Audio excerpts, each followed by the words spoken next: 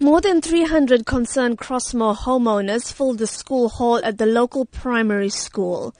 Many of these people are second and third generation Chatsworth residents living in homes that their grandparents were forced into during the Group Areas Act.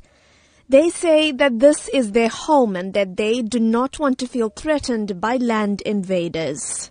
Since discovering the first attempts to put up a dwelling on March 20th, the community has set up a task team that manages concerns and contacts the relevant authorities to take action.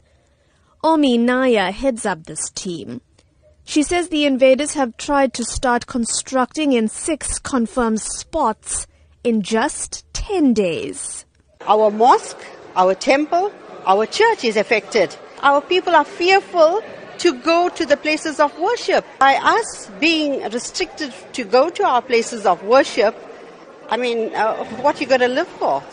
While the team acknowledges that the Land Invasion Unit, Metro Police and the SAPS are working with them to monitor the area, they say they want active measures to be taken to make land invasion impossible. It is now the community who is going to cut grass, clean out bushes, cut trees. They have eventually tried to assist us.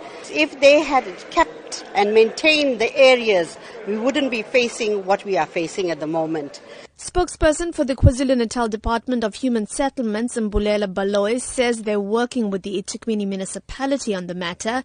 In particular, are not allowing any more informal dwellings to be constructed in Crossmoor. But he says the process is not a quick one.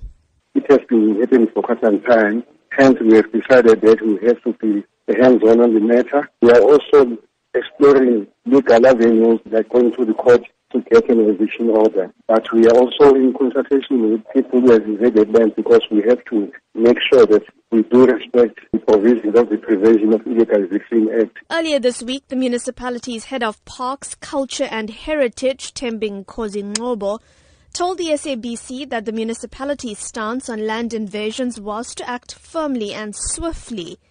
But the residents of Crossmoor feel that this is simply not happening fast enough. I'm Minoshni Pillay in Durban.